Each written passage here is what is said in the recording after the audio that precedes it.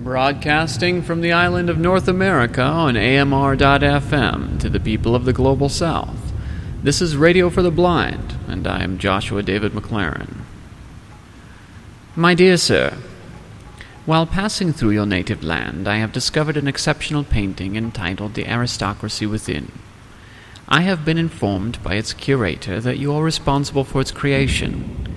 I absolutely must become the owner of this work of genius, wherefore have I written to you now. However, after inquiring as to the current costs of paint and canvas and the like, I have discovered the price that you are asking to be exceptionally high, and therefore quite unreasonable. Enclosed, please find a check that should cover the amount of your expenses in creating the thing, and I will expect the delivery of this masterpiece to my summer home in St. Denis Basilica by no later than this Sunday next. I applaud your work, good sir.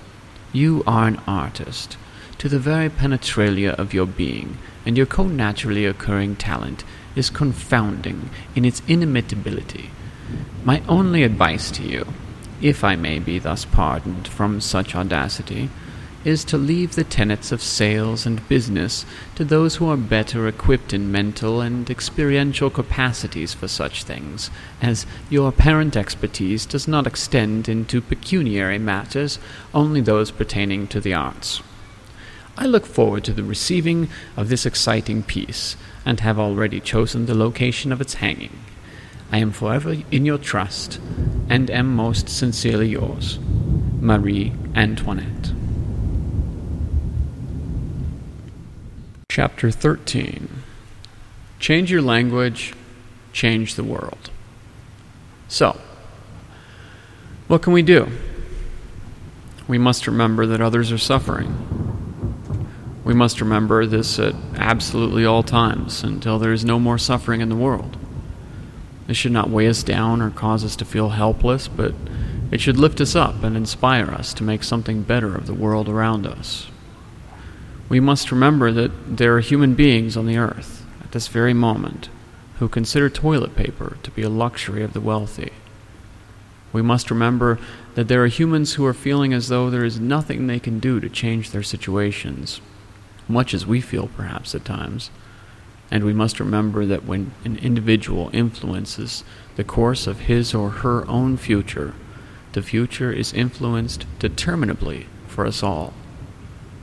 We must remember that a conversation with another informing him or her of the unknown suffering in the world, asking to hear his or her own thoughts on the matter, ideas on how to change things, make things better for us all, these things have an effect upon the individual and, quite ultimately, the world. When we think about something, it becomes a part of our language as well. When we speak of things, we find our actions are influenced by this dialogue. To say, I'm going to do this, forces us to choose either a path of honesty or a path of unreliability, and we most often wish to be known for the former, so we'll try to live up to what it is that we have said that we would do. Ultimately, it is our actions that will change the world, altering the course of humanity in such a way as to point us in one direction or another, as it is our individual actions that will determine for us each our characters and our overall destinies in life. Now, there is something to be stated here about destiny, as many are to believe that it is an unalterable thing, this concept of a destiny, but, as illustrated previously, our destinies are shaped and formed by our own thoughts. Therefore, as long as we remain downtrodden, as long as we remain within the constructs of a negatively angled paradigm of thought, as long as we subscribe to the beliefs and agendas that would cause humanity to fail, this belief that we are intrinsically evil in some way or another, that we are something less than what we may all someday achieve in being, then we are forcing ourselves down some darkened pathway toward a destiny of destruction, hatred, greed, and malice. We must remove our species from this self-supposed destiny, and we do so by the shaping of our thoughts. When I was young, I struggled to no end with a lower self-esteem than most. To this day, the vestiges of that former struggle remain with me, though my current struggles in this way, I imagine, are no different than in others. While still a teenager, and after having contemplated suicide on multiple occasions, I decided that I had had enough, and that I would change the things that I could change, and let the rest fall together as it may. I analyzed myself, my days, my words, my actions. Everything about myself was under scrutiny, and I observed that I was often cynical about myself in the most sarcastic ways.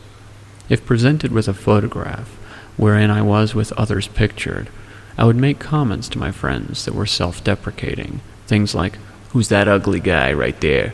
and such. I decided that my choice of words was something that was alterable and controllable by no other human being but myself. I felt empowered, if even just a little bit, to take the reins in this regard, and I began to change my approach in sarcasm, saying things like, "Who's that handsome guy right there?" instead.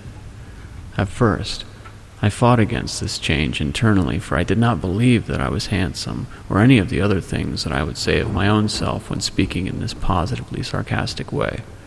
I had been telling myself through jokes for so long by then that I was this thing or another, all with bends toward negativity, that I had to essentially re-brainwash myself into believing something of the opposite to what it was that I had thought.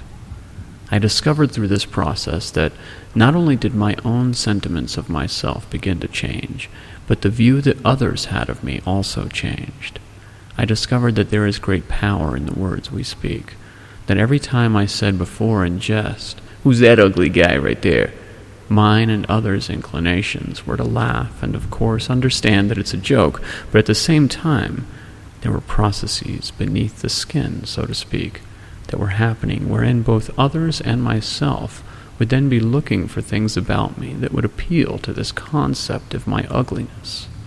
Without thinking of it, this would happen, and I was hearing these things more than anyone else, as every time I spoke, well, I heard every single word.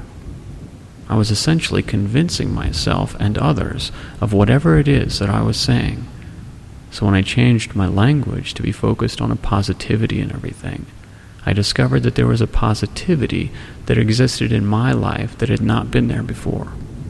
So, if you are hearing this, and perhaps wondering, what can I do to change the world and make it a better place for all of us, despite the struggles of my day-to-day and all my rough attempts to keep my family afloat and fed?